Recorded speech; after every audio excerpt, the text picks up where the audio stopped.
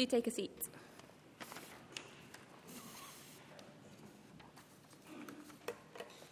Tonight's reading is from Mark chapter 6, starting at verse 53, and can be found on page 1009 in the Red Bibles. We have Bibles in other languages and versions available at the back, and the page numbers for those are on the screen.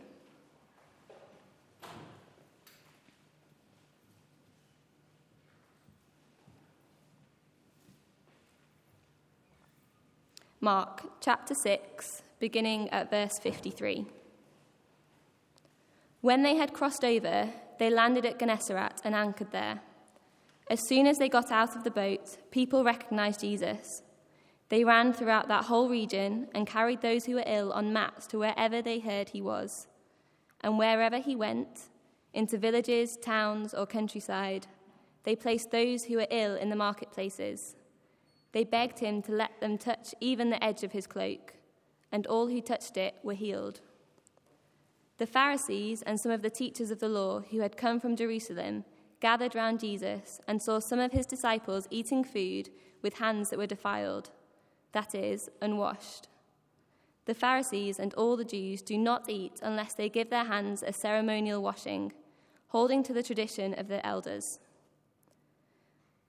When they come from the marketplace, they do not eat unless they wash, and they observe many other traditions, such as washing of cups, pitchers, and kettles.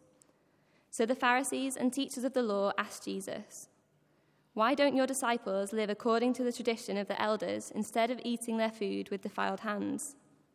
He replied, "Isaiah was right when he prophesied about you hypocrites. As it is written, 'These people honor me with their lips, but their hearts are far from me. They worship me in vain. Their teachings are merely human rules.'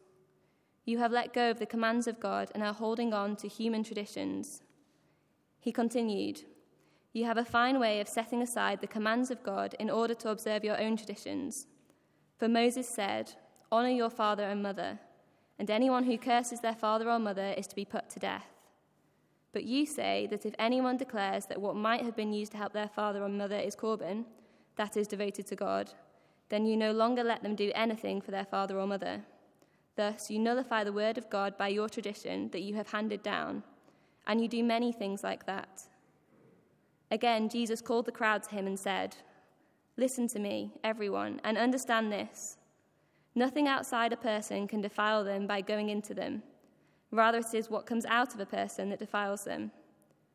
After he had left the crowd and entered the house, his disciples asked him about this parable. "Are you so dull?" he asked. "Don't you see that nothing that enters a person from the outside can defile them? For it doesn't go into their heart, but into their stomach, and then out of the body." In saying this, Jesus declared all foods clean. He went on, "What comes out of a person is what defiles them, for it is from within, out of a person's heart, that evil thoughts come: sexual immorality, theft, murder, adultery, greed, malice, deceit, lewdness, envy, slander, arrogance, and folly. All these evils come from inside and defile a person." This is the word of the Lord. Thanks be to God.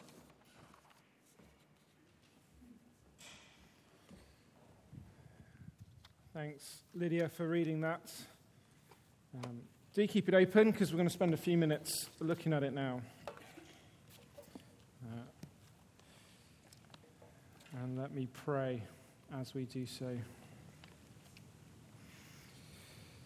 Heavenly Father, we ask that as we've just been singing, we'll be reminded this evening that our sins are many, but your mercy is more. Amen. Well, I don't know about you.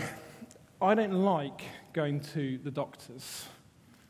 I think it's probably because I don't like to admit there's something wrong with me. Now, I know some people here are doctors, so they don't have much choice about going to their place of work.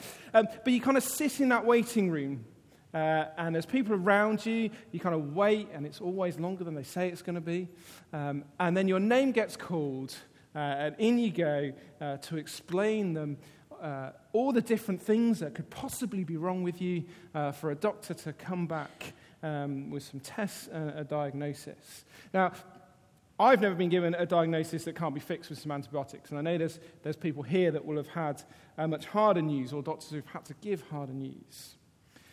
But I hope we can all see that actually it's good for us to go to the doctors when something's wrong, so we can get that diagnosis. Because once you know that there's something wrong, and you've been told about it, then you can start getting the treatment that will fix it. So it may be uncomfortable to hear. It may be emotional. It may be you just don't want to hear it. But it is good for us to know what the problem is so we can find the solution. And tonight's passage may make us feel a bit like we're in a doctor's consultation room. We're not always going to feel comfortable in what we hear. And yet, as we've called this sermon, Seeing Jesus' Diagnosis, as we see that, it will help us to get the right treatment, get to the heart of the problem, which is exactly as we'll see what Jesus does. And so we're going to spend some time looking at what the diagnosis that Jesus has for us as humans from this passage. And the first part of that diagnosis is the problem is not outside us.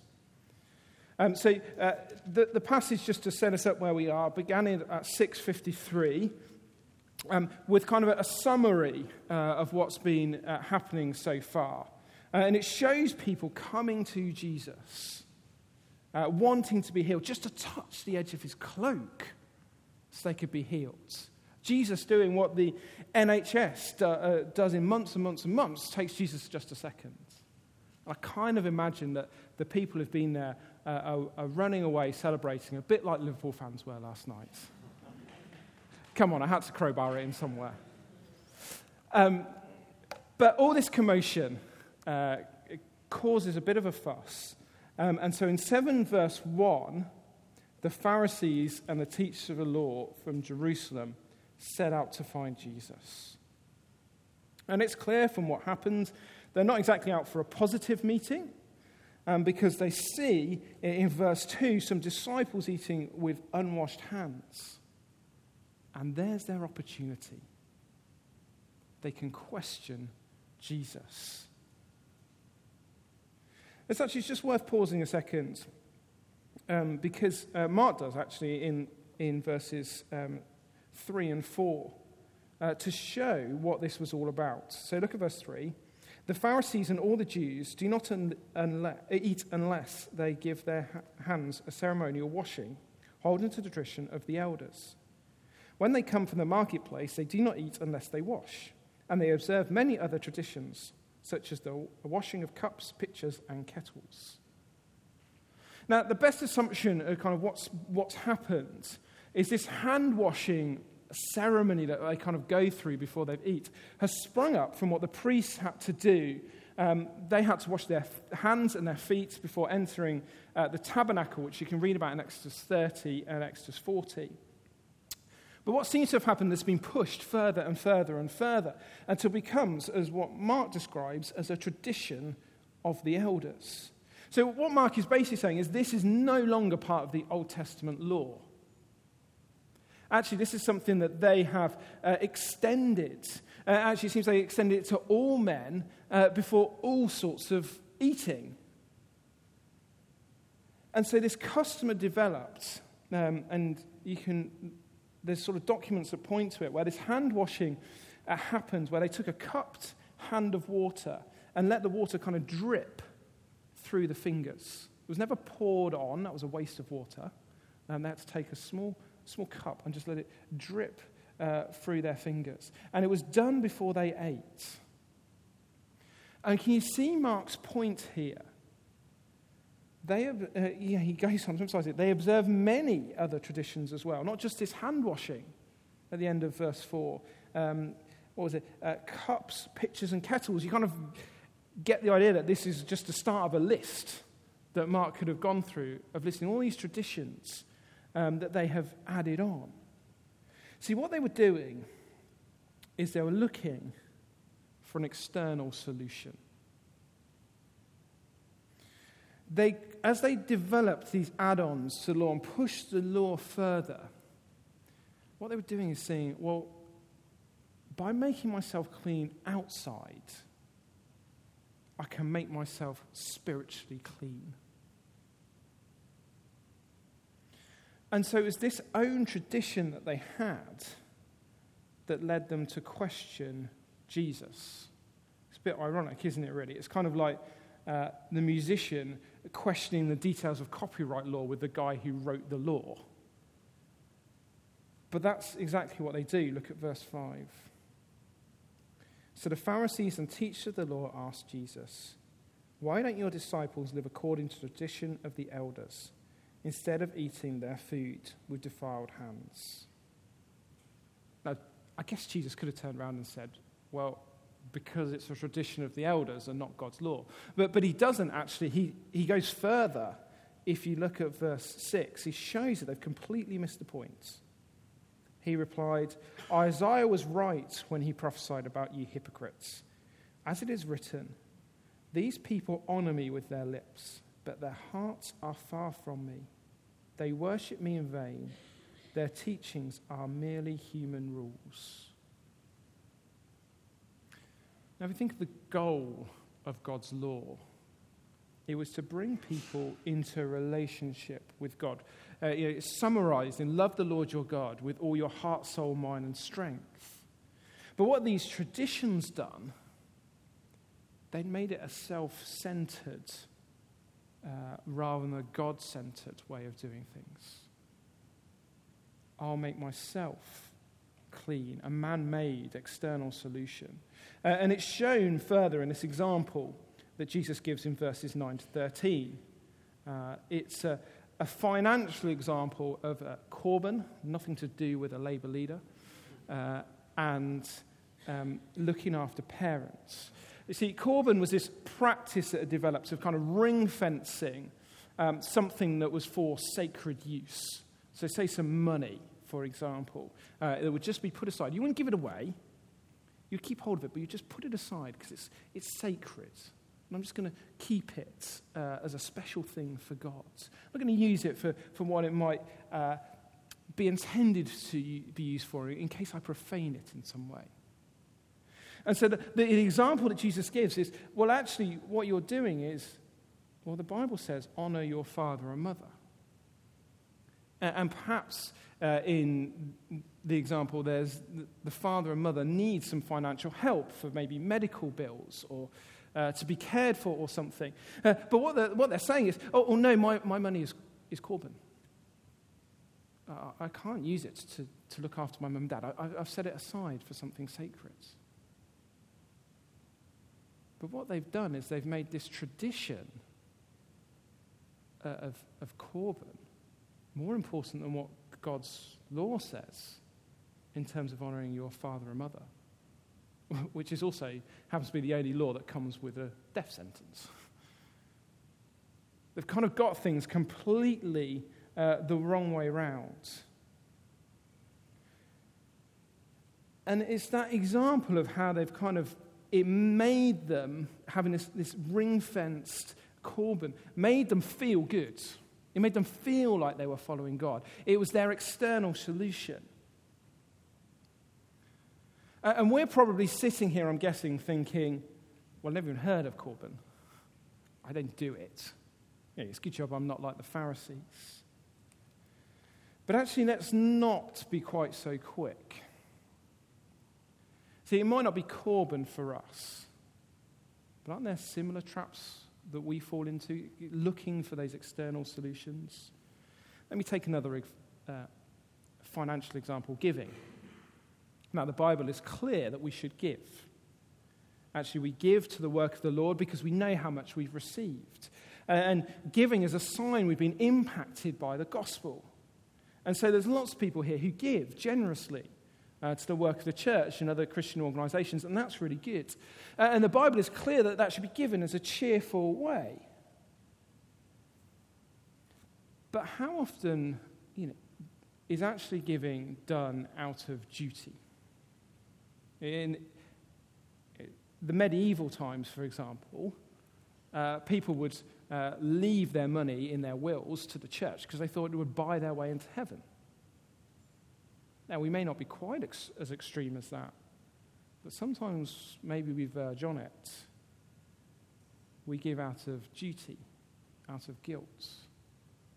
We set ourselves certain percentages that as long as we're hitting that percentage of money we must give, then I'm doing all right.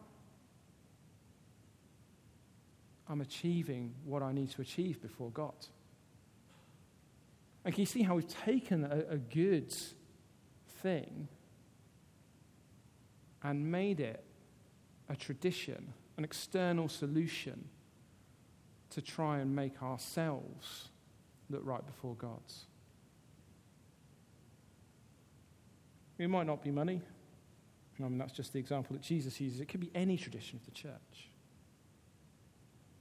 Anything that we feel we must do, and that they may be great things, but if we must do them, then they become our external solution. That way of earning ourselves, that spiritual cleanliness. So they're looking for external solutions, and they're also looking for external excuses. Look at verse 14. Again, Jesus called the crowds to him and said, "Listen to me, everyone, and understand this. Nothing outside a person can defile them by going into them. Rather, it is what comes out of a person that defiles them." Now, in this example, as we can see in verse 19, Jesus is specifically talking about food, which is not that surprising given the accusation that's been labelled at him and the fact they're in a broader section in Mark that has got a lot to do with eating and food. But it also, his argument kind of makes sense logically. You don't have to have a degree in biology to understand that food goes into the mouth, it kind of makes its way to the stomach, through the intestines and comes out the other end. Now, some good stuff is taken along the way, but it's in one end out the other. That's not going to defile us spiritually. Yet, how often is it that we think it's those things outside us that cause our sin? Like the last time I had heated words with my housemates because they hadn't done the washing up again, or because of the tone of voice they used. Or how often have I, got angry because I'm late for the meeting because of the stupid roadworks that someone chose to put on. How quick are we to blame our sin on things outside us, rather than recognizing it was my self-centeredness, my short temper that caused those sins? I'm not saying that there's not evil outside us, but it's not the root of my sin. Actually, even when we go further, we try and protect ourselves, and we avoid things because they'll cause us to sin. So we give films age ratings to protect children. We install web filters to stop us looking at the wrong sites. Yet it wasn't watching violent TV that taught me how to fight with my sister. I already had that inside me. But we try and push the blame onto other things. It's them that's caused me to sin. I point the finger there far quicker than I'll point my finger here. But Jesus is saying, it's not what's outside us. Now, of course, let me just say, the things outside us tempt us to sin, and so age ratings are good. Web filters are good, use them, because we want to remove those temptations. We're to flee temptations. But the actual sin comes from inside. And Jesus goes on to explain that to his disciples. The problem is not outside us. The problem is inside us. See, it seems that as we hit verse 17, the disciples haven't quite got what's been going on. And so they withdraw into a house, and they're kind of away from the crowds. And so Jesus spells it out to them. He's kind of like the doctor at this point, explaining the root of the problem. Look at verse 20. He, that's Jesus, went on. What comes out of a person is what defiles them. For it is from within, out of a person's heart, that evil thoughts come. Sexual immorality, theft, murder, adultery, greed, malice, deceit, lewdness, envy, slander, arrogance, and folly. All these evils come from inside and defile a person. That's quite a list, isn't it? It's quite a list of things. But I'm sure if we're honest and look through them, we've done more than one. Because notice, it's not just the action. It's the thought. Evil thoughts come. I may not have murdered. I may not have committed adultery. But how often have I thought about it? See, all the times we try to blame things outside us, try to look for those external solutions, inventing our own traditions, we've missed the heart of the problem, which is our hearts. Our hearts in the Bible represents the very essence of who we are. So it doesn't just mean the organ, but our desires, our emotions, our reasoning, our source of our actions. Can you see what Jesus is saying? By nature, they're corrupt. By default, we're sinners because it's in our hearts. Things come out from here, and here's the diagnosis. As someone once put it, the heart of the human problem is the problem of the human heart. The heart of the human problem is the problem of the human heart. And we don't like to hear it. But none of us can escape this disease. As we're in the doctor's waiting room, all of us have got that same illness. As we walk into the doctor's room, they're going to tell us that your heart is corrupt. Out of it comes evil, and that defiles you. It prevents you coming near to God. We can't escape that sin is actually far bigger, a far bigger problem than we give it credit for. It's drawing us by our nature away from God. And so we've had absolutely no right to stand before a holy, perfect God. Every little thought, every little action, every time something is not in line with his will, it kind of would bring a barrier between us. We fall short of that standard. It's coming from within. And worst of all, we can't change our hearts by ourselves. No pointing the finger at something else. No external solution, no washing ourselves, not even a physical heart transplant is going to change what our very essence is like by ourselves. So our diagnosis is we desperately need a new heart. One that longs for God, longs to worship him, but we can't get that by ourselves. And if that's been uncomfortable to hear, then I think that's what Mark wants us to be feeling. We have a problem. But don't worry, I'm not going to leave us there. There is good news. Because once we've got that diagnosis, then we can start looking for the cure. It's obviously going to need to be radical. It's going to need to be miraculous. And Mark is going to spell it out for us in the rest of his gospel over the next few weeks as we continue to see Jesus. But let me take us back to a promise that God made in the Old Testament, a promise of a treatment for this heart problem that probably been familiar to some of Mark's readers. In Ezekiel chapter 36, verse 26, God promises this: I will give you a new heart and put a new spirit in you.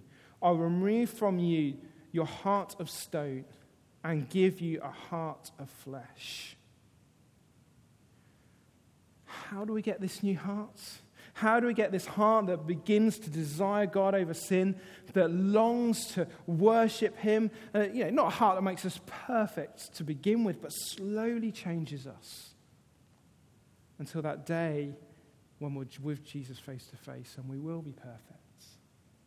How do we get that heart? We're about to celebrate communion together. It's a visible sign, a demonstration of the treatment that was given for us. It wasn't our own external solution. It was Jesus who broke his body, shed his blood, died in our place so that we could have new hearts. And so that means if we're trusting in Jesus, then each time we sin this week, and we will, the price has already been paid. Our sin may be far worse than we ever dare imagine. But God's love is far greater than we ever dared hope. Our sins are many. His mercy is more. And so that's why hearing this diagnosis is so important, because it will drive us to Jesus. It will drive us to him again for his forgiveness. It will drive us to him again to show how thankful we are. When our hearts know the problem, when we know the problem, we run to the solution. We run to Jesus. Imagine you're back in that doctor's waiting room again. This time your treatment has been completed. He calls you in. You sit and wait to hear how it's gone. You're cured, the doctor said. Because we found the problem, we were able to give you the treatment. That sense of relief, that thankfulness, that joy comes flooding into you as you hear you're cured. Jesus is that doctor. He knew the diagnosis. He gave himself as the treatment. And now he's saying, because you trusted me, you're cured. Shall we pray?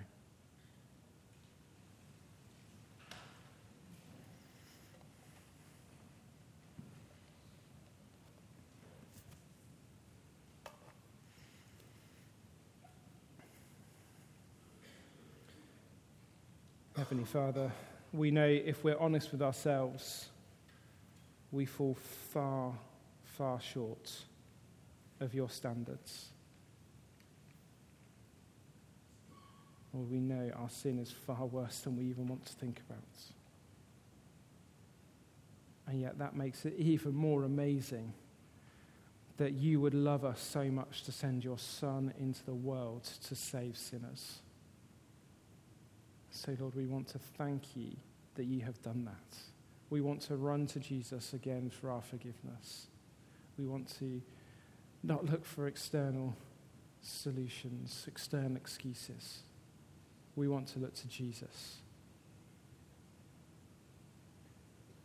We give him the praise and the thanks that he has restored that relationship, that he has cured us of our deepest needs, and that we can stand here tonight as forgiven people to praise and worship you for all you have done for us. To you be the glory. Amen.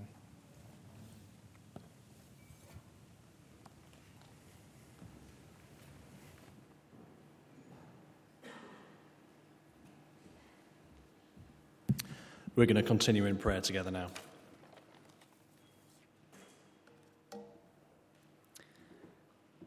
Father God, we do pray in the light of Mark's words that you would work in all of us to help us see where we need to repent, when we need to repent of looking for those external solutions and those external excuses.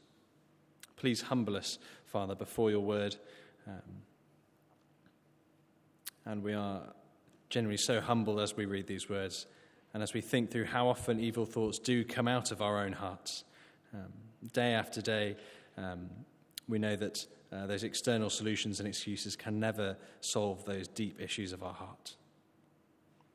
But Father, we thank you so much for the new heart you've promised and the new heart you've given us in Christ. Only you could provide it, and we have such a great hope in you and the grace of Jesus' cross. And in his name we pray. Amen.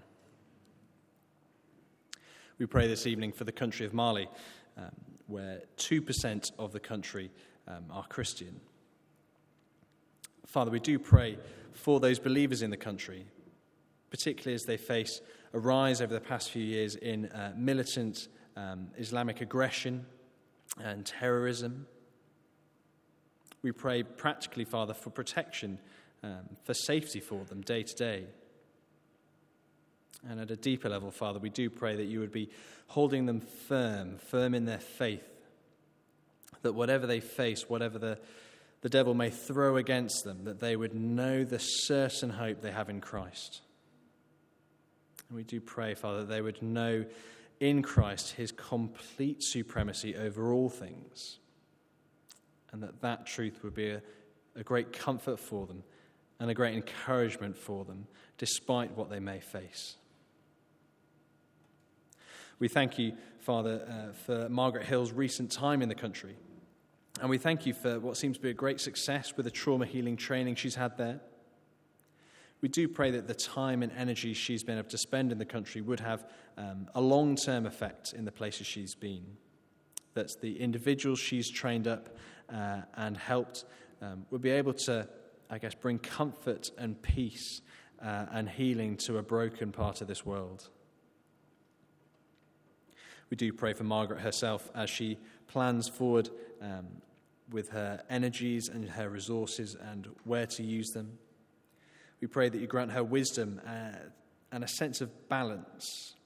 Help her to know what's best for her to do, what's good for her to do, and also help her to be humble in knowing what she shouldn't be doing, where her limits actually are. We pray all this, Father, in Jesus' name. Amen. We now pray for those known particularly to us in particular need. We pray for Stephen Burden, Maisie Maxwell, Jean Feltham, Jeff Beer. And in a moment of quiet now in your hearts, you might just like to raise up those known to you particularly.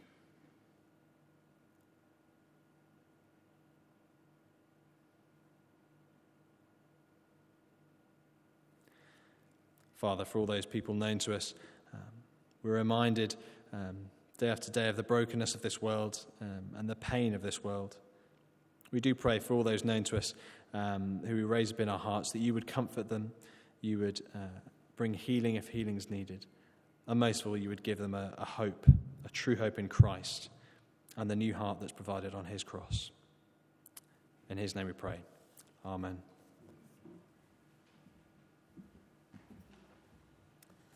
Thanks very much, James, for leading us in prayer. We're going to take a brief moment to look at some of the things going on in the life of the church that you might want to know about, and then we'll gather, as we mentioned earlier, around the Lord's table in just a moment.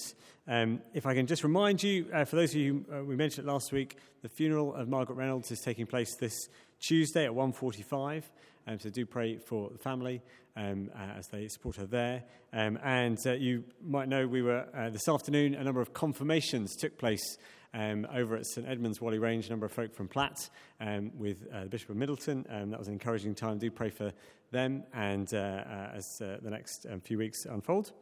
Here are some of the things. I'm going to be very brief with these. Put these on the screen for you to look at.